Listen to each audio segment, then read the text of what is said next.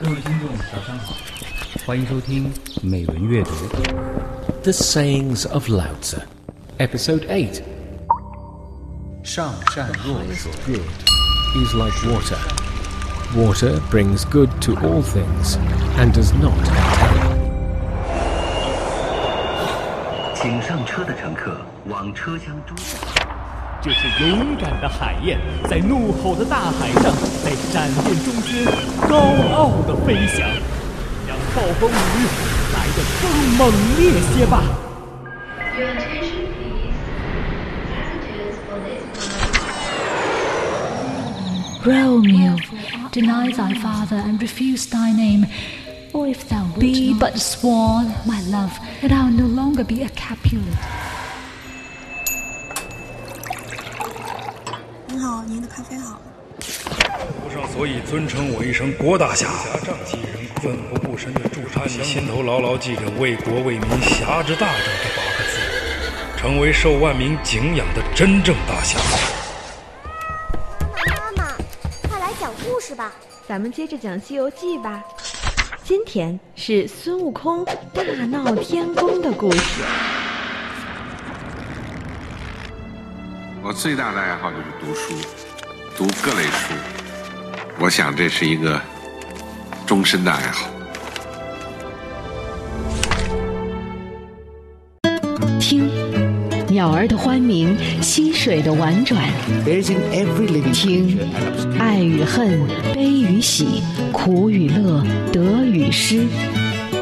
听，跳跃的文字，灵动的声音。You're listening to More to Read. 欢迎收听轻松调频美文阅读 More to Read， 我是沈听，让我们在这里一起听美文学英语。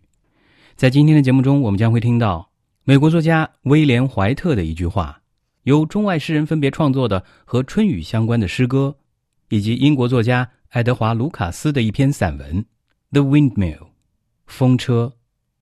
More to Read， 用文字抒发感情，用文字诉说故事，用文字穿越古今。 Daily Quote。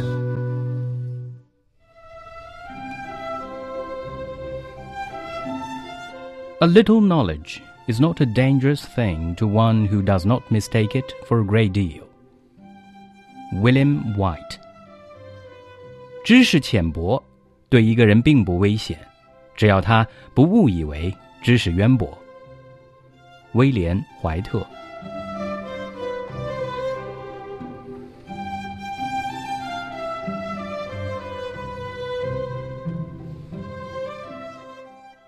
威廉·艾伦·怀特出生于1868年，1944年去世，美国编辑、作家。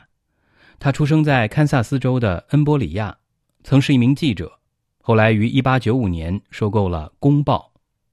1912年，他支持西奥多·罗斯福的美国进步党。20世纪30年代，他又支持富兰克林·德拉诺·罗斯福总统的经济政策。尽管他是共和党人，但是在1924年，他作为中立派竞选堪萨斯州州长，以此反对 3K 党的行为。威廉·怀特说，知识浅薄并不危险，危险的是一个没有什么知识的人却自以为是，以为自己知识渊博，因而到处恃才为傲，甚至招摇撞骗，这样的危害可就不小了。这句话充满了讽刺意味，其实是要警示那些半瓶水摇的叮当响的人，与其到处卖弄自己不多的学识，不如埋头增进自己的学问，不然的话，还不如就老老实实的充当一个知识浅薄的人来得好。A little knowledge is not a dangerous thing to one who does not mistake it for a great deal. William White。 知识浅薄对一个人并不危险，只要他不误以为知识渊博。威廉·怀特。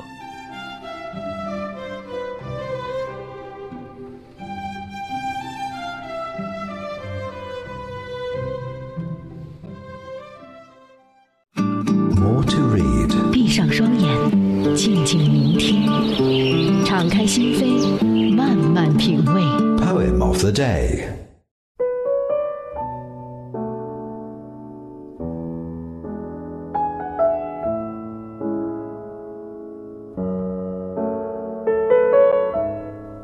April Rain Song by Langston Hughs.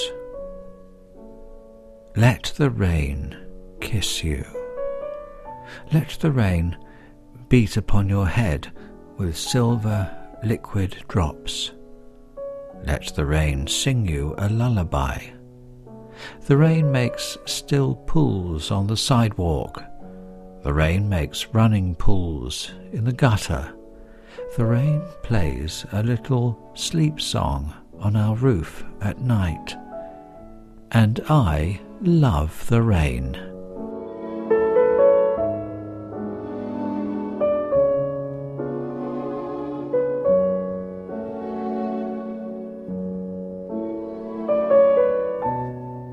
四月雨歌》，兰斯顿休斯。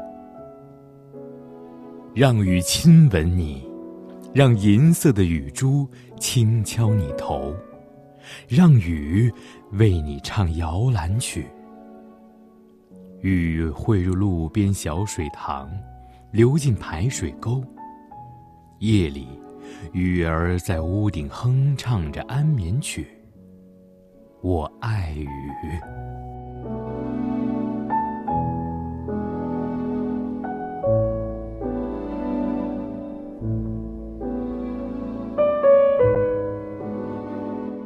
我们刚刚听到的这首诗歌出自美国著名诗人兰斯顿·休斯，诗歌的题目是 April Rain Song 四月雨歌，英文版本由 Mark Griffiths 为您朗读，中文版本由轻松调频的主持人小斐为您朗诵。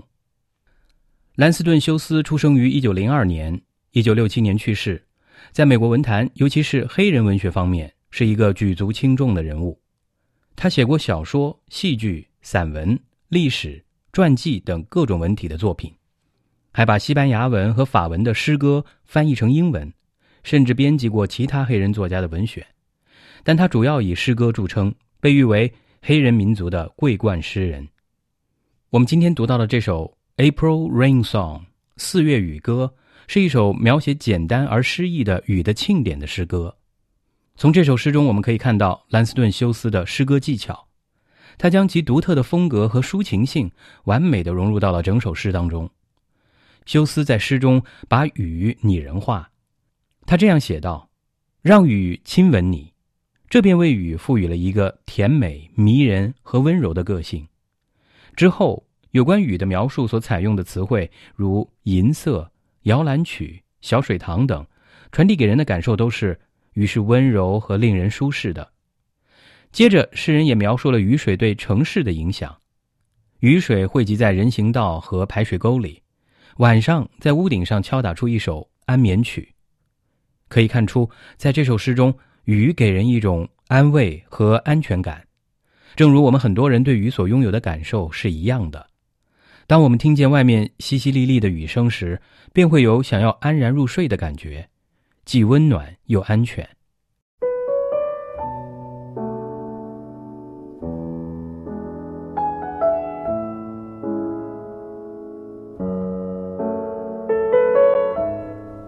April Rain Song by Langston Hughs. Let the rain kiss you. Let the rain beat upon your head with silver liquid drops. Let the rain sing you a lullaby. The rain makes still pools on the sidewalk. The rain makes running pools in the gutter. The rain plays a little sleep song on our roof at night. And I love the rain.《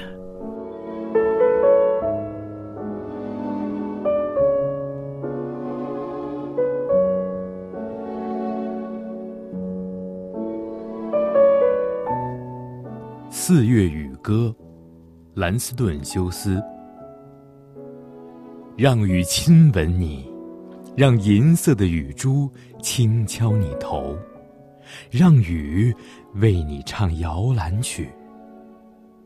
雨汇入路边小水塘，流进排水沟。夜里，雨儿在屋顶哼唱着安眠曲。我爱雨。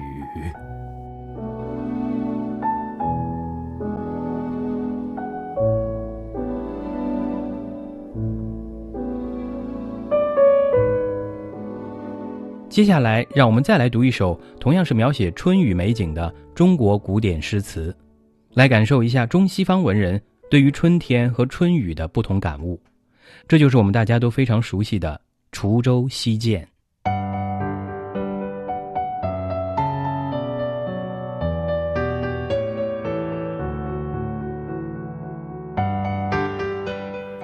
滁州西涧，韦应物。独怜幽草涧边生，上有黄鹂深树鸣。春潮带雨晚来急，野渡无人舟自横。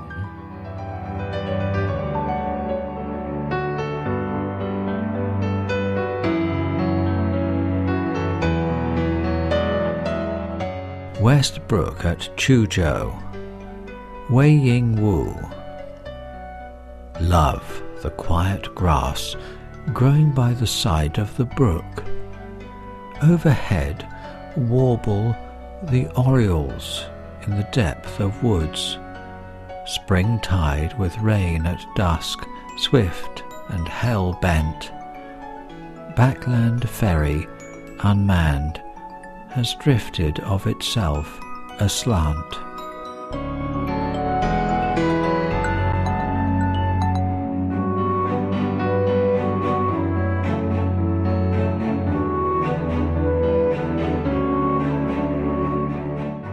我们刚刚听到的这首诗出自唐代著名诗人韦应物，诗歌的题目是《滁州西涧》 Westbrook at Chuzhou。中文版本由轻松调皮的主持人小斐为您朗诵，英文版本由任志记、于正翻译，由 Mark Griffiths 为您朗读。韦应物字义伯，京兆杜陵人，也就是今天的陕西西安人。他是唐朝的官员、诗人，世称为苏州、为左思、为江州。韦应物是山水田园派诗人，他的诗风澄淡精致，诗歌内容丰富，风格独特，影响深远。后人每以王、孟、韦、柳并称，即王维、孟浩然、韦应物和柳宗元。我们今天读到的《滁州西涧》是韦应物的一首写景七绝。作者任滁州刺史时游览至滁州西涧，写下了这首诗情浓郁的小诗。这首诗写的虽然是平常的景物，但经诗人的点染，却成了一幅意境幽深的有韵之画，还蕴含了诗人一种不在其位不得其用的无奈与忧伤情怀，也就是作者对自己怀才不遇的不平。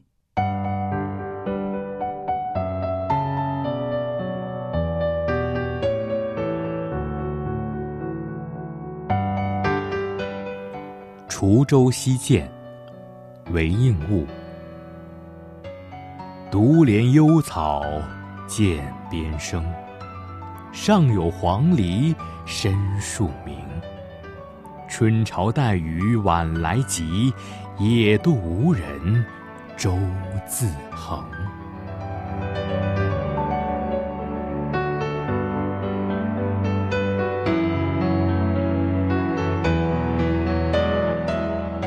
Westbrook at Chuzhou, Wei Ying Wu.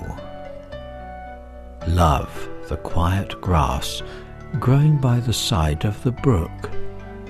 Overhead warble the orioles in the depth of woods. Springtide with rain at dusk, swift and hell-bent. Backland ferry, unmanned, has drifted of itself aslant.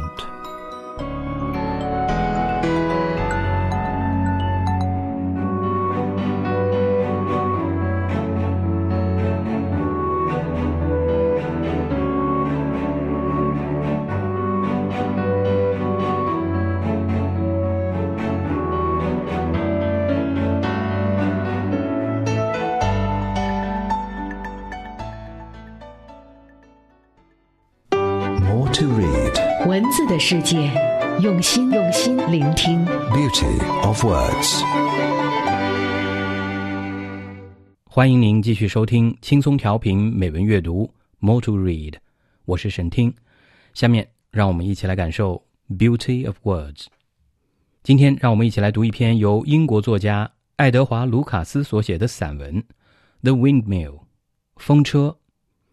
爱德华·卢卡斯出生于1868年，1938年去世，英国著名作家、散文家。他一生勤于笔耕，著述颇丰，其创作题材以散文为主，先后出版过《炉边和阳光照到的地方》、《人物和喜剧》等多部散文集。卢卡斯的散文风格接近兰姆，语言简朴，格调雅致。我们今天要读到的这篇散文呢，就集中体现了这种风格。好，下面就让我们一起来读一下这篇文章的中英文版本。中文版本由高健翻译。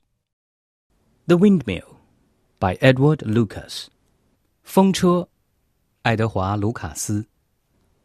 Chance recently made me for a while the tenant of a windmill, not to live in, and unhappily not to grind corn in, but to visit as the mood arose, and see the ships in the harbour from the topmost window, and look down on the sheep and the green world all around. For this mill stands high and white, so white indeed that when there is a thundercloud behind it, it seems a thing of polished aluminum. 偶然的机会曾使我不久之前一度成了一座风车的住客，不过不是真住进去，而且说来可惜，也不是进里面去摸什么东西，而只是随其性之所至，进里面去转转，从它顶窗的高处望望港口的舰船，或者俯视一下周围的羊群与绿野。这座风车高大而洁白，而且白得那么厉害，所以每逢雷雨云绕行到它的背后时，整个风车简直光亮得如铝制一般。 From its windows you can see 4 other mills, all like itself, idle, and one merely a ruin, and one with only 2 sweeps left. But just over the next range of hills out of sight, to the northeast, is a windmill that still merrily goes, and about 5 miles away to the northwest is another also active. So that things are not quite so bad hereabouts as in many parts of the country, where the good breezes blow altogether in vain. 从风车的几个窗口，你还可以望见另外4座风车，而这些和它一样，也都在闲着。其中一个已破损不堪，另一个也只剩下2个翅膀。但就在过了下一道山岗，远得看不见了的东北方向，便有一座风车在那里欢快地转动着。另外西北面4、5里处也有一个风车甚为活跃，所以这里的情形还不像全国其他地方那么糟糕。那里的阵阵好风完全平白给浪费掉了。 Thinking of the losses which England has had forced upon her by steam and the ingenuity of the engineer, one is disposed to count the decay of the windmill among the first. Perhaps, in the matter of pure picturesqueness, the most serious thing that ever happened to England was the discovery of galvanized iron roofing. But after all, there was never anything but quiet and rich and comfortable beauty about red roofs, whereas the living windmill is not only beautiful but romantic too. A willing, man-serving creature, yoked to the elements, a whirling monster, often a thing of terror. 一想起英国由于蒸汽机及其创制者的一番心才所带给他的种种损失，人们总不免要把风车的衰退列为其中的第一桩。也许单以景观的严厉而论，英国所遭遇的最大严重事件便是镀锌铁屋顶的发明。不过毕竟红色屋顶也不能说没有它的某种安详富丽与舒适之美。但是飞转着的风车就不仅好看，而且浪漫，一种受制于自然但甘心为人服役的驯服家伙，一个飞舞旋转的怪物，一件往往令人生怖的东西。No one can stand very near the crashing sweeps of a windmill in half a gale without a frightening of the heart, a feeling comparable to that which comes from watching the waves break over a wall in a storm. And to be within the mill at such a time is to know something of sound's very sources. It is the cave of noise itself. No doubt, there are dens of hammering energy which are more shattering. But the noise of a windmill is largely natural, the product of wood striving with the good sou'wester. It fills the ears rather than assaults them. The effect, moreover, is by no means lessened by the absence of the wind itself, and the silent nonchalance of the miller and his man, who move about in the midst of this appalling racket with the quiet efficiency of vergers. 谁如果在天风稍盛的时候，多少靠近一座风车的轰鸣的翅膀，都不能不心头骤然紧张起来。那感觉恰与人们在暴风雨中望见大水漫壁时的情景相同。而这时，居于风车之内，最能理解声音的来源，这里便是声音的洞穴。当然，有些孔窍中所发出的声响，地崩山摧，具有更大的震撼威力。但风车之声，则大体是自然音籁，为木物与西南风相搏击所产生。它只是盛满人耳，而无威逼之感。再说，这种效果绝不因为风的不在或磨场主及其用人的淡漠而有所减弱。这些人即便在震耳欲聋的喧嚣之下，也总是一副教堂管事人的文静态度，办事有条不紊。In my mill, of course, there is no such uproar. Nothing but the occasional shaking of the cross pieces of the idle sails. Everything is still, and the pity of it is that everything is in almost perfect order for the day's work. The mill, one day, some score years ago, was full of life. The next, and ever after, mute and lifeless, like a stream frozen in a night, or the palace in Tennyson's ballad of the Sleeping Beauty. There is no decay, merely inanition. One or two of the apple wood cogs have been broken from the great wheel. A few floor planks have been rotted. But that is all. A week's overhauling would put everything right. But it will never come. And the cheerful winds that once were to drive 1,000 English mills so happily, now bustle over the channel in vain. 当然，我所在的磨坊并没有这般喧闹，只是偶尔听到这些冷落的翻译上横木的几声嘎鸣，周遭则是一片沉寂。尤其使人怅惘的是，这里一切仿佛业已完全就绪，只待当天的开工。这个磨坊一度大约几十年前也曾生气勃勃，但是接着以及从此之后，便永归悄静与烟无生气，正如一条溪流入夜突然风动，或如丁尼生《睡美人》诗中的寂寞宫殿。这不是一般衰落，而是亡其魂魄。风车上几个苹果木笋子已从轮机上脱去，底板上也有木材烂掉，只此而已。一周的功夫便足以把这一切修缮过来，但已永远无此可能。于是那过去曾驱动千千万万英国风车团团新舞的阵阵好风，今天也只能在英吉利海峡之上徒令空茫而已。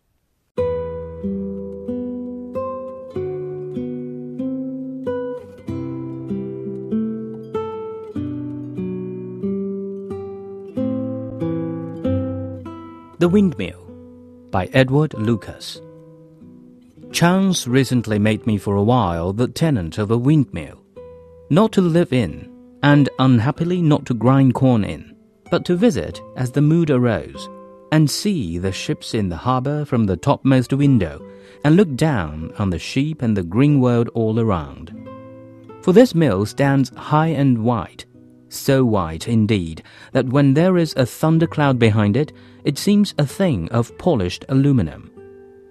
From its windows you can see 4 other mills, all like itself, idle, and one merely a ruin, and one with only 2 sweeps left.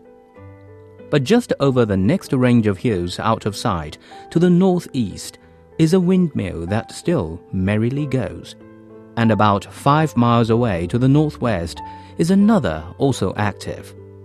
So that things are not quite so bad hereabouts as in many parts of the country, where the good breezes blow altogether in vain.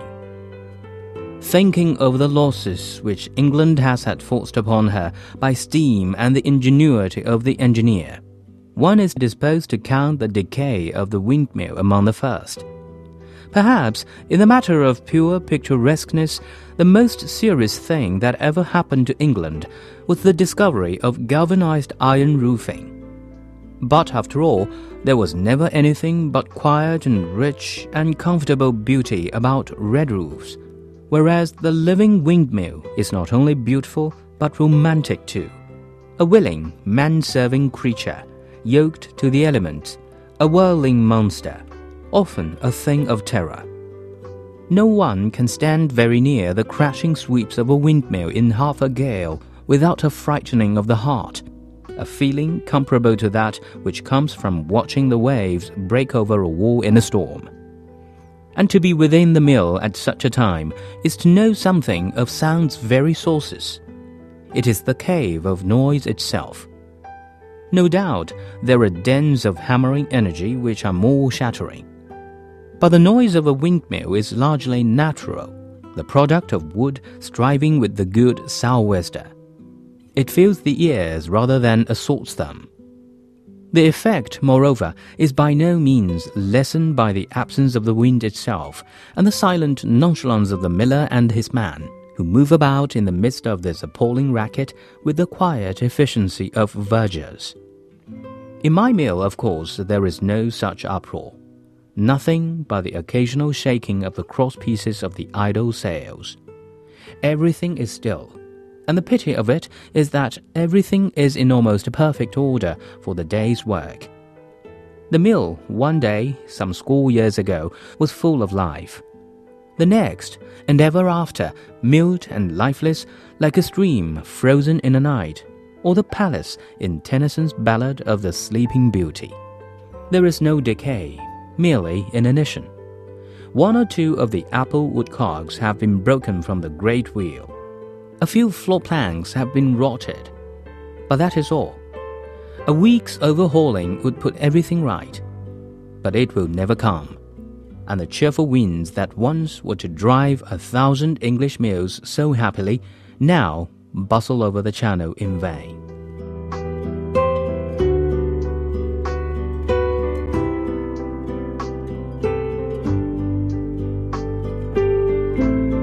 感谢您收听今天的美文阅读节目。